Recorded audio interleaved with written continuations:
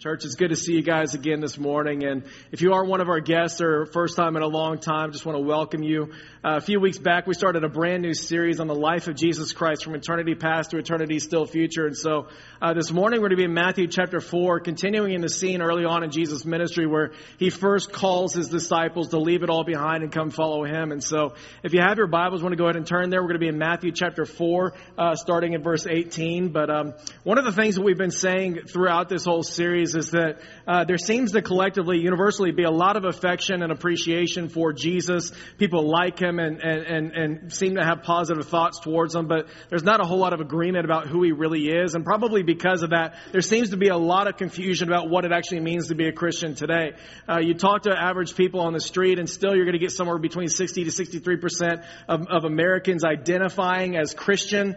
And yet only about 18% of them are going to actually attend a church anytime in the past 6 months. You're going to see about 88% of Americans say they're going to own a Bible. 80% of us are going to say that it's holy, that it's actually from the Lord. And only about 7% of us are going to actually read it in any given week outside of the walls of this church. You ask people to define what it means to be a Christian, and some people are going to tell you that a Christian is someone who goes to church and tries really, really hard to follow the teachings of Jesus. You talk to Bill Maher, and Bill Maher is going to say that a Christian is a judgmental, homophobic hypocrite who thinks that they're the only ones going to heaven and everyone else is going to hell. Right? You talk to some people and they're going to say, yeah, I'm a Christian. I'm absolutely a Christian, but I'm not like those kinds of Christians over there.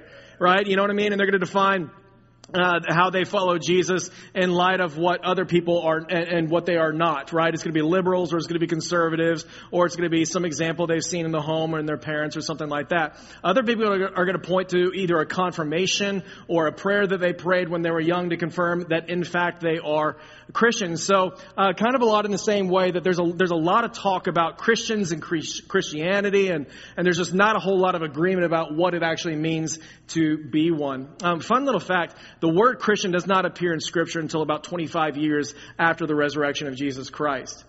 We read about it in Acts chapter 11, but essentially there's a group of believers that are gathering together in Antioch about 20-ish years after the resurrection of Jesus. And here's what it says. It says, in Antioch, the disciples were first called Christians. And so when you read that verse, what does it mean that, what were people called during the 3 years of Jesus's earthly ministry and the 20 plus years after the resurrection? They were just called disciples, right? That's it. In Antioch, the disciples were simply called Christians. In fact, only about 3 times in Scripture is the word Christian even used, but about 281 times it talks about being a disciple of Jesus Christ. And the reason that I bring that up is because it may be very confusing about what a Christian is today. It may be really hard to define that specifically, but if you're a first century Jew, then there's absolutely no confusion whatsoever about what it means to be a disciple of the Lord Jesus Christ. And that's what I want to get into this morning in our passage. So again, if you got your Bible, we're going to be in Matthew chapter 4, and we're going to pick it up together. Starting in verse 18. He's just come on the scene. He'd begun his adult ministry on earth. The baptism was in chapter 3. The temptation of Christ is the beginning of chapter 4. And now we're kind of getting into the thick of it here in verse 18. It says that as Jesus was walking beside the Sea of Galilee, he saw 2 brothers, Simon called Peter and his brother Andrew. They were casting a net into the lake, for they were fishermen. Come, follow me, Jesus said, and I will send you out to fish for people. At once they left their nets and they followed him. Going on from there, he saw 2 other brothers, James the son of Zebedee and his brother John. They were in a boat with their father Zebedee preparing their nets. And Jesus called them, and immediately they left the boat and their father and followed him. Now, anyone else ever seen sort of a dramatized version of a scene? Kind of like maybe it's a TV version or a movie version or something like that? I don't know. I've seen a lot of depictions of this kind of scene, and it always appears kind of overly simplistic, right? Kind of stranger danger. Like, why in the world are these people seeing Jesus and being like, sure, I'm in, I'll follow you, I'm going to give you my life? It just seems kind of weird. Like Jesus is just strolling on the beach one day, and he sees some people fishing, and he's like, hey guys, come follow me. And they're like, sure, why not? Got nothing else going on. I'm going to leave the family business and my dad behind and go follow this stranger over here. This is one of those scenes where it helps to know a little bit more of what's really going on behind the scenes so that it makes a little bit sense. Number one, this is not actually the first interaction that these people have ever had with Jesus. We know that Andrew was actually a disciple of John the Baptist. And so as a disciple of John the Baptist, he knew who Jesus was. John had declared who he was. And so he was ready to follow him. Now, we don't know much about Simon at this time or James James, and John. But we do know that Andrew told people, and so people had heard about who Jesus was at this point in time. Secondly, there's this cultural dynamic taking place here between rabbis and their disciples, that if we were kind of in that culture and knew what was going on there, it would make a whole lot more sense and make it a lot more normative than how this first appears to us today. So let me try to explain that. But back for all Hebrew boys, they started out going to Torah school when they were 5 years old, right? So all Hebrew boys, when you turn 5, there's no kindergarten and Play-Doh and recess and stuff like that. Like 5-year-olds, they're going to Torah school, right? They're memorizing major chunks of the Torah. That's Genesis, Exodus, Leviticus, Numbers, and Deuteronomy. First 5 books of the Old Testament, right? I mean, that is intense training right there. We are trying to teach our kids letters and phonics and things like that, and they're memorizing the scriptures, and so we can get off on that another day. But the way that it all began was actually a pretty beautiful ceremony. They would hold what was called kind of like maybe it's a honey ceremony, where they were going to bring in 5-year-olds, and they're going to be beginning their school days, and they bring them into this ceremony, and as they begin to read the opening chapters of Genesis out loud, they're going to start dripping honey on the tongues of these 5-year-old Jewish boys in order to communicate the sweetness of God's word and how all-satisfying that it actually is. Which is why you're going to read about honey so often in Scripture, and you're going to read things like the psalmist in Psalm 119 when he says, "How sweet are your words to my taste, sweeter than honey to my mouth."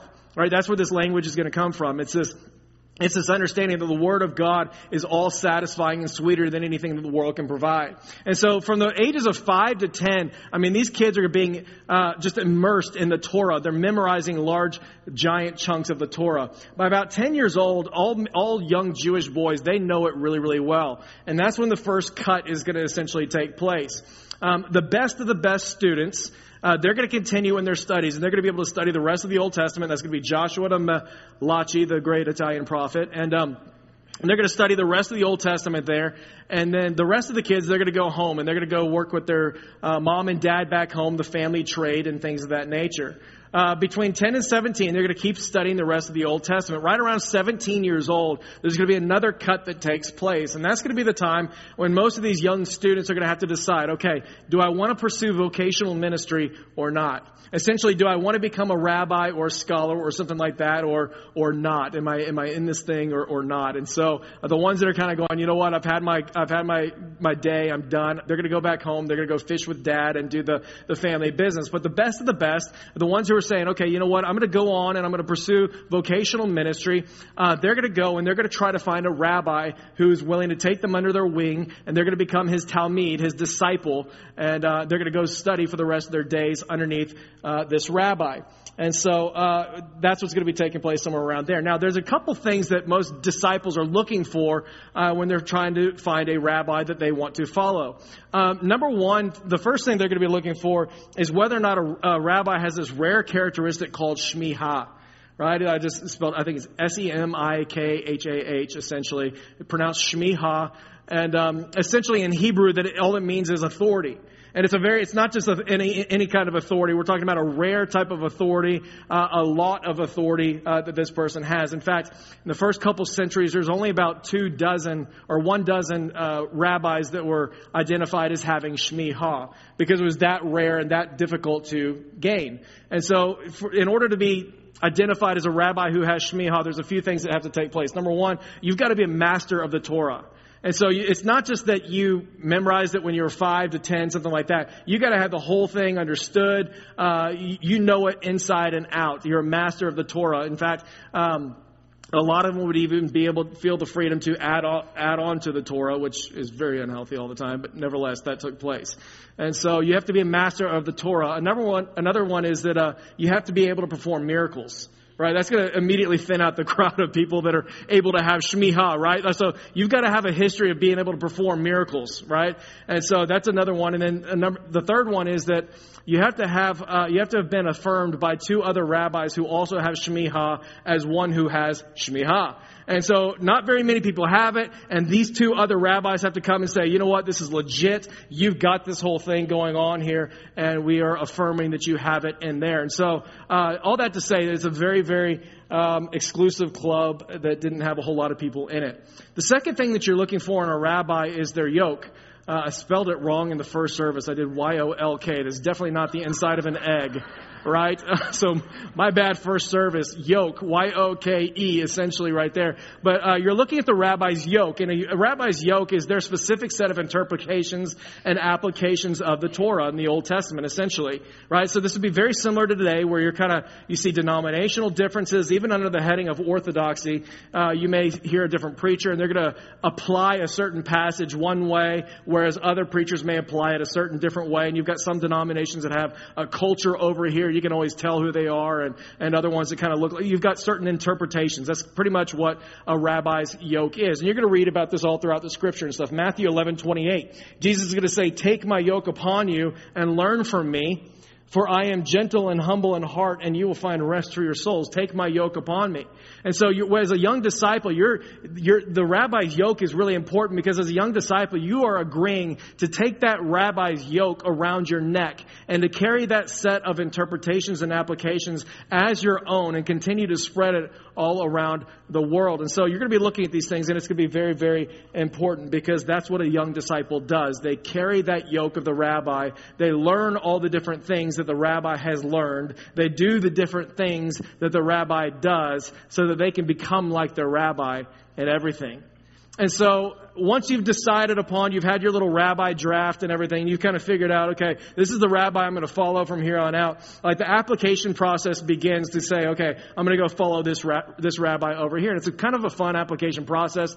Basically, there's no paper involved. They go find that rabbi and they sit at their feet and let that rabbi drill them with questions and a series of different tests in order for that rabbi to figure out, okay, does this person have what it takes to actually follow me and all these different things. Fun little fact, back when I was at A&M, I had an acquaintance, a friend of mine, who did this with John Piper. I literally did this with John Piper. He was a Piperite, which a lot of young people are.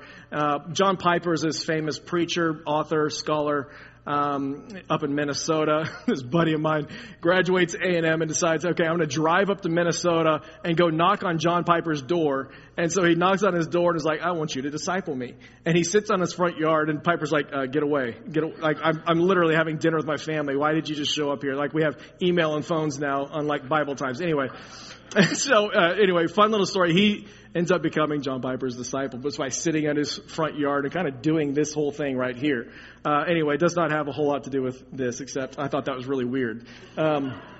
Don't do that today. It is always really, really weird. So don't show up at someone's front door. Anyway, all that to say, the selection process for finding a rabbi and becoming a disciple, like, it's incredibly competitive, right? Back then, they didn't have pro athletes, pro baseball players, soccer players, or anything like that. All little kids grew up dreaming of becoming a famous rabbi, their favorite rabbi. Again, much like today, how most kids grow up trying to become a preacher. And, right, that's like what they dream of doing. And so there's a lot of competition there in those early days. And so the rabbis can put them through a series of tests, and they can be picky and choosy, and they can make sure that they are finding the best of the best who are going to follow them. And so they sit them down and they begin to grill them with questions and put them through all these different tests in order to find out, can this kid learn all the different things that I've learned? Can this kid do all the different things that I do? And can he carry my yoke well upon his shoulders? And so he puts them to the test. And if that kid's not a part of the A team and he's not the best of the best, then he's going to send him back home so that he can go fishing with dear old dad and carry on the family business. But if he is the best of the best, and he's putting him through these series of tests, and he's kind of saying, okay, this kid's got something, then the rabbi's going to make an invitation to him, and he's going to say very, very simply, just come follow me. And that disciple's going to leave everything behind and do whatever it takes to follow that rabbi their entire life in order to know the things that that rabbi knows and do the things that that rabbi does in order to become like that rabbi in everything. And so back to the text here, here's Jesus, who knows the Torah so well that as a preteen boy, he's back in the temple. He's teaching as one who has shmiha, authority. And you're going to see this said of him all the time. He's not like the other teachers of the law and the other religious leaders. Like, when Jesus teaches, he teaches as one who has this special quality to the things that he's doing. He's teaching as one who has shmiha. In chapter 3, John the Baptist, who is also a rabbi who has shmiha and this incredible authority about him, he's going to say of Jesus, there's one coming after me who has more power, more authority than I do. And so he's going to give testimony to Jesus, and he's going to say, he has this power and authority. There's one coming after me whose sandals I'm unworthy to untie. There in the baptism, the heavens are going to open up and the Father is going to say of Jesus, this is my beloved Son in whom I'm well pleased, right? And so there's going to be these affirmations, public affirmations of the power and authority of Jesus. On top of that, Jesus has already had a history of miracles. He's already turned water into wine. And when you've got that party trick in your back pocket, you're going to become famous very, very quickly. Word spreads of what Jesus did at the wedding feast in Cana. And so people know that he has this background. In verse 23, it says that he's traveled throughout the region doing miracles. He's healing every disease among the people. And so he's got this background of miracle working too. In other words, everything that we're seeing is that Jesus is this rabbi that is overflowing with shmiha. And here he is. He's walking on the beach. And he's making an invitation to a group of fishermen, including James and John, who are in the boat with dear old dad, which means what? It means that they're the B team, right? I mean, it means that at some point in time that they were sent home and they didn't make the cut. One scholar put it like this. He said, when it came to choosing his disciples, God skipped all the wise people in his day. The great scholars were in Egypt. The great library was in Alexandria. The great philosophers were in Athens. And the powerful were in Rome. He passed over Herodotus, the historian, Socrates, the great thinker, and Julius Caesar. He chose people who were so ordinary it was comical. No rabbis, no teachers, no religious experts, not even a synagogue ruler. Half were fishermen. One was essentially an IRS agent and one was a former terrorist. Church, in other words, what we're seeing here is that he's not choosing you on the basis of your ability. He's looking for your availability. Like, he's not looking for the greatest abilities in the world. He's looking for people who are available and willing to follow him no matter what. That's who he chooses to carry out his yoke. It's men and women who are willing to follow and who are willing to rely on his power and his power alone for every bit of ministry success. It's why Paul's going to say this. He's going to say, brothers and sisters, think of what you were when you were called. Church, you remember this? He says, think of what you were when you were called. Not many of you were wise by human standards. Not many of you were influential. Not many of you were wise or noble by birth. But God chose the foolish things of the world in order to shame the wise. And God chose the weak things of this world in order to shame the strong. And God chose the lowly things of this world and the despised things and the things that are not to nullify the things that are. Church, what's he talking about right there? He's talking about the fact that God chose the B-teamers in order to bring the greatest revival that this world has ever seen. I mean, just after the resurrection of Christ, you got to understand the Romans, the most powerful nation in the world, were trying to stamp out this movement of Christ followers back in the day. But lay people just kept rising up and they just started being filled with the Holy Spirit, and they just kept spreading out no matter the persecution that was taking place. And they kept opening up their mouth and preaching the gospel of Jesus Christ, and people just kept getting saved. And the Holy Spirit just kept using normal people, fishermen like Peter right here, in order to spread the gospel and bring about revival. And you remember Peter's story, right? Like, it wasn't always aces and home runs. I mean, one day he's boldly declaring, this is the Christ, the Son of the living God. Next thing you know, he's saying, I don't even know who this man is. I mean, one day he's walking on water, and the next thing you know, he's sinking. I mean, one day he's faithfully following Jesus. The next thing you know, he's falling asleep in prayer and cutting a dude's ear off. Right? And then all of a sudden, the resurrection happens, and 50 days later, Pentecost happens, the Holy Spirit comes, and then all of a sudden the Holy Spirit fills him. He starts opening up his mouth preaching, and all of a sudden 3,000 people come to know Jesus in a day. And here's the thing, church, like the church explodes, and it's not just people like Peter. It's people like James and John and a guy named Stephen in Acts chapter 6, right? He's a lay person that God uses to be the very first Christian martyr in the early church. And God uses his faith to stimulate this movement that never stops. It's people like James and John and Philip in the very next chapter. God uses Philip to go bring the gospel to this Ethiopian eunuch and spread the gospel that way. It's people like Mary Magdalene, the apostle to the apostles, and Lydia, the very first church planter in Europe. And this guy named Saul, who had all the greatest abilities and gifts in the world, but he was never available to the Lord. Until one day he's on a road to Damascus and he has this encounter with the resurrected Jesus Christ, and everything changes. All of a sudden he's filled with the Holy Spirit, and his name is changed from Saul to Paul, and he goes on to become a hero in the faith who writes nearly half the New Testament, including things like 2 Corinthians chapter 12, where he says, therefore, in order to keep me from becoming conceited, I was given a thorn in my flesh, a messenger of Satan to torment me. 3 times I pleaded the Lord, take this thing away from me. And he said to me, my grace is sufficient for you, for my power is made perfect in your weakness. Therefore, I will boast all the more gladly about my weaknesses, so that Christ's power may rest upon me. That is why, for Christ's sake, I delight in weaknesses, in insults, and in hardship, and in persecutions, and in difficulties. For when I am weak, that's when I'm strong. Church, that's what he's looking for in a disciple. He's not looking at your ability. He's looking at your availability. It is men and women who are willing to follow him, even in weakness, confident that when I am weak, then he can become strong. Church, what would it look like if we stopped letting our insecurities dictate our willingness to fully follow him in everything he's called us to do?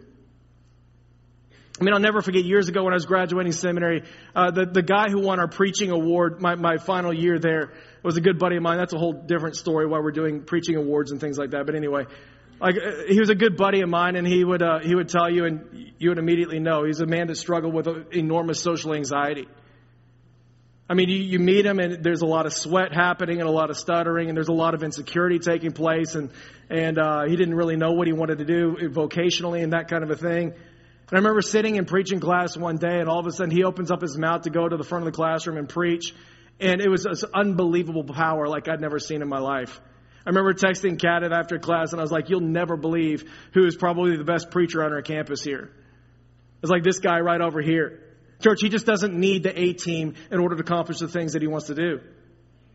Right? He doesn't need the A-team. He doesn't need the people with the greatest abilities in the world. He needs people that are available and willing to be used by him and be filled by his Holy Spirit to accomplish all the things that he wants to accomplish.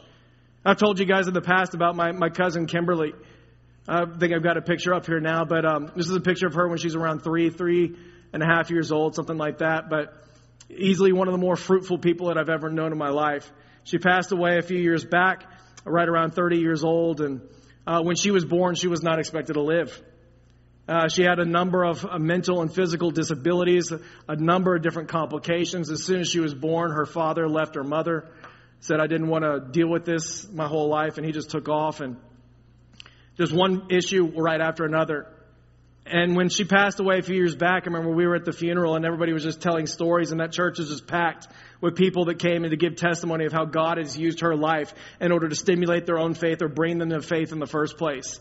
And I remember this from her life, right? I remember as a high schooler taking her in her wheelchair through the grocery store, and we'd be going up and down aisles, and then all of a sudden her sensitivity would kick in, and she would grab someone we were just passing by, and she would say, can I just pray for you? And you got to understand, like she didn't have physically control of her body very much, and she couldn't speak. She bit off her tongue when she was a little child, and so she had a tiny little thing. So it was very, very broken English. But we would be passing by, and she would grab people and just say, "Can I pray for you?"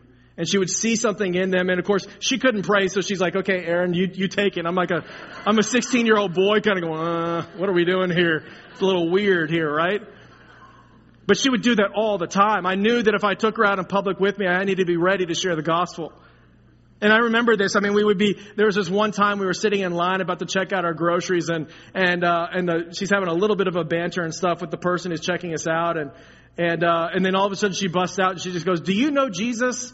Which is another one of her constant questions. She just goes, "Do you know Jesus?" And the lady gets really uncomfortable. She's like, "Oh, yeah, I've been to church." And she looks at me and she goes, "That's the wrong answer." And she goes, "Tell her." And I was like, okay, great. It's kind of forced evangelism right there and stuff. But I mean, this kind of thing was happening all the time. I mean, we go over to her home and she's going to tell you that she loves you probably 100 times in a row. And then on top of that, she's going to remind you, guess what? God loves you too. And strangers would come over and she'd say the exact same thing to you. God loves you. God loves you. God loves you. I love you too. That was her testimony. Just one of the most fruitful people I've ever known in my life. Church, he doesn't need the A-team. Are you hearing me this? He doesn't need the most skilled and the gifted. He doesn't need you to know and to memorize the Torah. He doesn't need all your gifts and abilities. He needs your availability. Men and women who are simply willing to come to him and say, wherever you go, I'm willing to go. However you want to use me, I'm willing to be filled by your Spirit, and I'm willing to go in simple obedience wherever that may be. Church, when you're following Jesus and you're filled by the Holy Spirit, your availability trumps your ability every single day of the week and twice on Tuesday. It's everything. Second thing I want you to notice about this passage is just the simplicity of the call, right? It's just a very, very simple call that Jesus makes.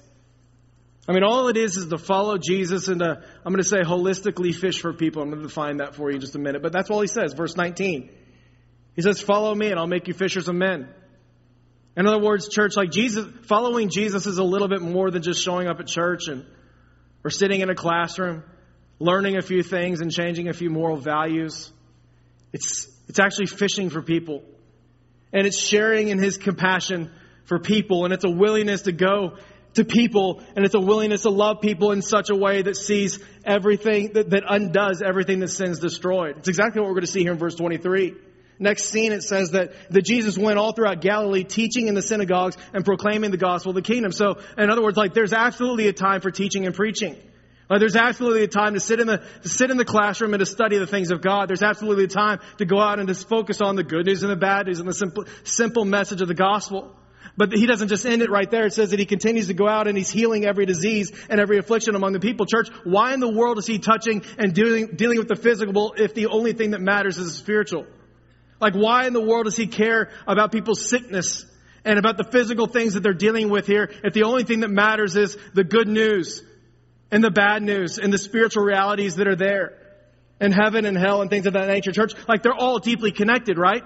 And we get that, like the physical and the spiritual and the relational tension and the social dysfunction all around, like the entire thing is deeply connected. Verse 24, it says that his fame spread throughout all of Syria. So they brought to him all the sick, those afflicted with various diseases and pains, those oppressed by demons and those having seizures and paralytics, and he healed them. So here it is. Great crowds began to follow him. In other words, church, like by fishing holistically, physically, spiritually, emotionally, socially, relationally, by fishing holistically and giving attention to everything that sin destroyed, like more people were willing to follow Jesus. And church, we got to understand this. Like what happened back in the garden was absolutely enormous. It was so much bigger than just a spiritual fracture, although that was the greatest part of it.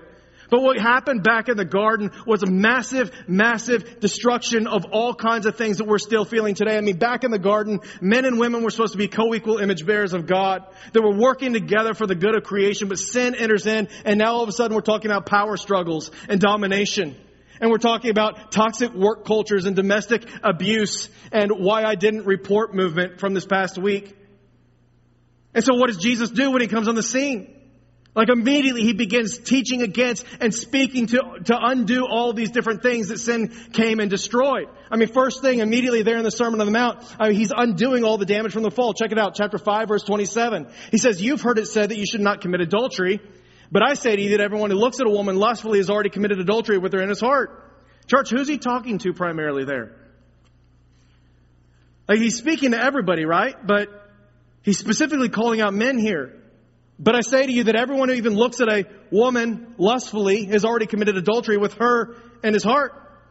Church, let me ask you another question. Like, who were the only people that were ever charged for the crime of adultery back then?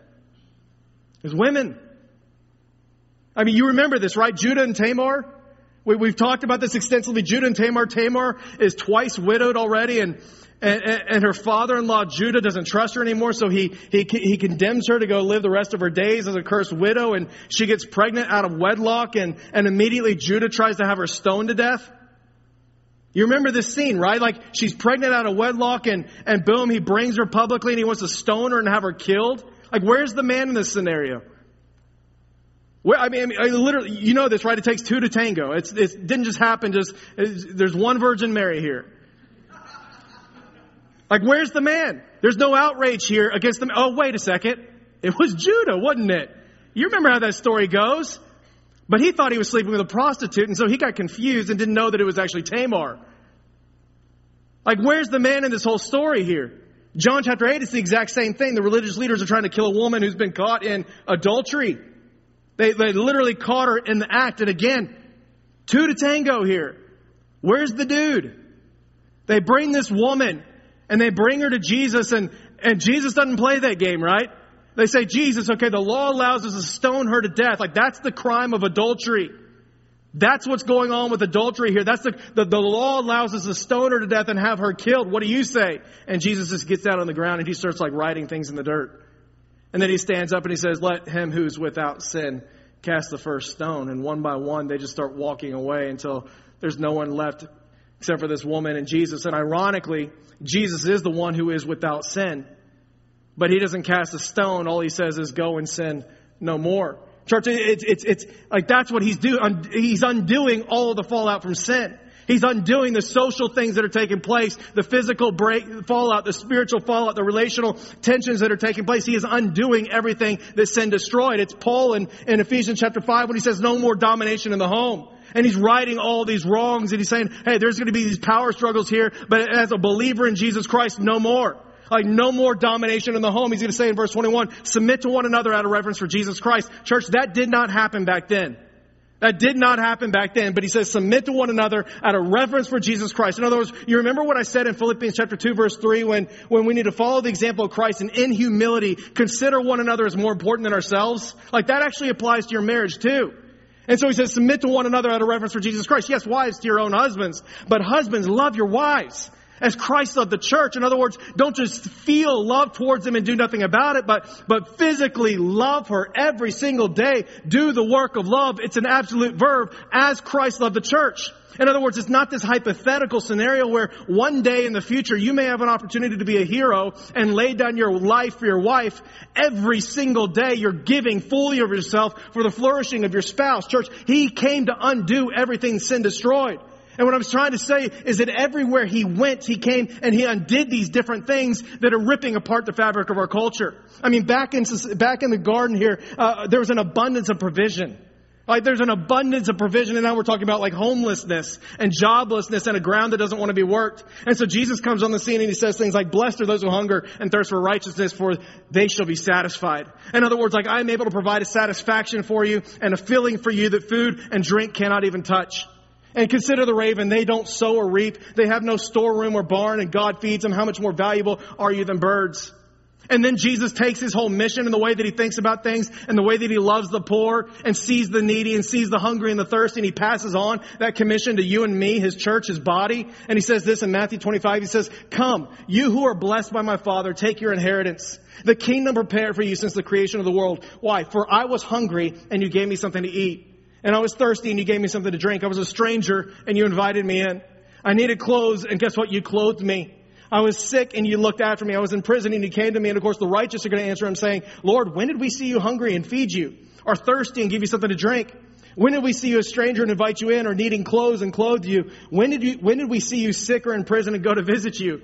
And you remember exactly what he says. He says, truly I tell you, whatever you did for one of the least of these brothers and sisters of mine, you've done it unto me. Church, he's undoing everything that sin destroyed. I mean, the garden was supposed to be full of peace and joy, and now we're talking about fear and anxiety and clinical depression and suicide and shame. And Jesus comes along and he says, don't be afraid, for I'll always be with you. Don't be afraid. If I go ahead and prepare a place for you, I will come back and take you to be with me so that wherever I am, you may also be. Don't be anxious about anything, but in everything with prayer and petition and with thanksgiving, present your requests to God, and the peace of God, which transcends all understanding, will guard your hearts and your minds in Christ Jesus. Church, the garden was supposed to be full of unity between each other, between other humans, and between us and God. And now we're talking about things like racism and all kinds of divisions in and outside of the church. And Jesus comes along, and in Ephesians chapter 2, we find out that he tears down the dividing wall of hostility, which existed between Jews and Gentiles, two rival racial groups. In Ephesians chapter 2, it says that Jesus came in and he tore down that dividing wall of hostility. Why? To create in himself one new humanity out of the two, thus establishing peace. And if it couldn't be any more clear, Paul's going to say in Galatians 3:28, he's going to say that in Christ there's neither Jew nor Gentile, nor slave nor free, male nor female, for you are all one in Christ Jesus. Church, in the garden there's supposed to be health and strength. And now we're talking about miscarriage and cancer and all kinds of disease. So you better believe, church, Jesus didn't just come to preach. He's out there in the streets and he's touching the sick so that the sick can be healed. And he's going to the hungry and he's giving them food. And he goes to the possessed and he's making the demons flee, and he speaks to the lame so they're able to dance. And he's able to touch the blind so that they can actually see. Church, he didn't just come to preach. He came to undo everything that sin destroyed.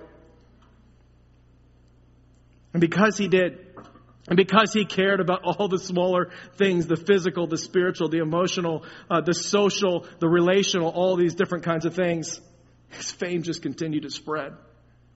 And large crowds began to follow Jesus. It's crazy, isn't it, how God uses the simple things like a sandwich or a coat at just the right time, or an empathetic ear, or patience in a conversation that you don't understand, or a willingness to cross into a neighborhood that you don't typically go into, or a willingness to use your voice to fight for injustice when you don't even understand the entire thing that's going on here. It's crazy how God uses these simple things which you had no idea had spiritual implications, and how God just uses them and interweaves them all to stimulate affection for the spiritual things through you in those times. I mean, it's almost like the whole thing's just intimately connected, isn't it?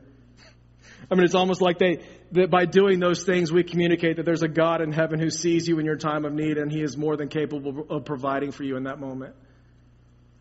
I mean, it's almost like we're communicating to people that don't understand or know God that He is a God who's full of compassion and more than capable of being your comforter in your time of mourning. And it's like we're communicating in the middle of that moment that He's also a just and righteous and holy God who doesn't laugh or turn a blind eye to the injustice going on around you, and that He cares about it now. He's redeeming it right now, and one day, still future, He's going to come back and He's going to right all wrongs. It's like we're communicating these things about God and the very, very simple things that we always thought were disconnected. One of my favorite hidden heroes in Scripture is a lady named Tabitha. She's also known as Dorcas, and there's not a whole lot said about her. She probably went by Tabitha. We read about her story just a little bit in Acts chapter 9, verse 36, but she's described as a disciple of Jesus Christ. And so maybe she wasn't in that inner circle of 12 right there, but she's a disciple of the Lord Jesus Christ, who is always doing good and helping the poor. Man, wouldn't you love to have that legacy?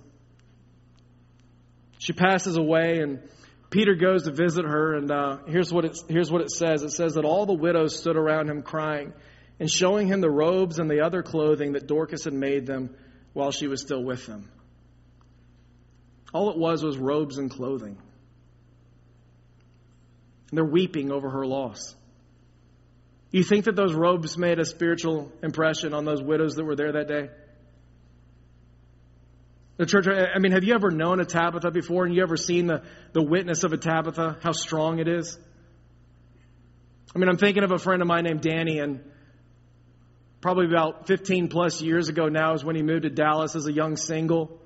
And you know, the rest of typically what you do when you move to Dallas as a young single, you go to the Village Apartments, or you move uptown and you play the game a little bit and you live it up and you have a good time. And Danny decided he was going to move into Vickery Meadow because that's where all the international refugees were moving into, and all these families that have been stripped from their home and just come from tragic circumstances trying to figure out how to do life here in Dallas. And he decides he's going to go move in there and figure out how he can serve. And as a young single, he moved in there by himself. And honestly, he would tell you today he didn't really know what he was doing. He'd probably still tell you he still doesn't know what he's doing a whole lot there. But he moved in and just started saying, okay, Lord, I'm available. Well, how do you want to use me?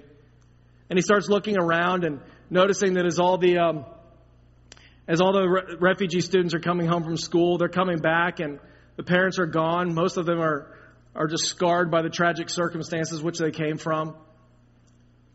The ones, many of them were off working jobs and they're coming home from school, nothing to do in the afternoon. And so he just gets out there and fires up a grill and starts making burgers and sandwiches as kids come home from school so they can actually have a good meal that day. Kept doing that for a little while, and they kept coming home and the meals were done and he didn't really know what to do. And he realized that, hey, all these international students, they love soccer. And so there's a soccer field at the apartment complex next door, and he just starts getting a soccer ball and just organizing these games. And I'm not kidding you. It didn't take very long at all before just dozens and dozens and dozens of kids, like the whole school empties and they go to that soccer field and Danny's playing soccer with all those different kids. Wintertime quickly came around, and most of these refugees that were there at the time were coming from Central Africa. They never experienced the harshness of a winter before. They didn't have winter coats. And these kids are going to school in the wintertime in shorts and T-shirts with no coats or anything like that. And so he organizes a coat drive with the church, and we all come down there and we bring them all nice coats and things of that nature so they could be warm in the wintertime. And And he's looking around. These new refugee families are moving into their apartment complex, and they have no furniture. They don't have a couch.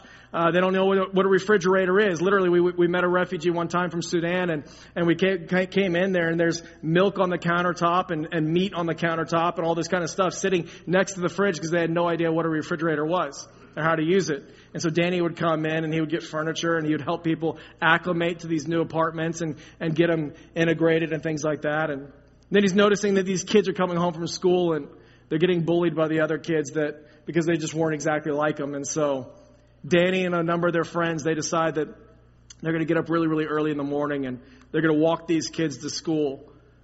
That's early for elementary school. And they walk them to school, and then they meet them there when it's all done, right around 2:30. And they meet them after school, and they walk them home and make sure that they're not going to be bullied anymore. I don't even need to tell you this. It took about a year before he actually started his first Bible study in the community.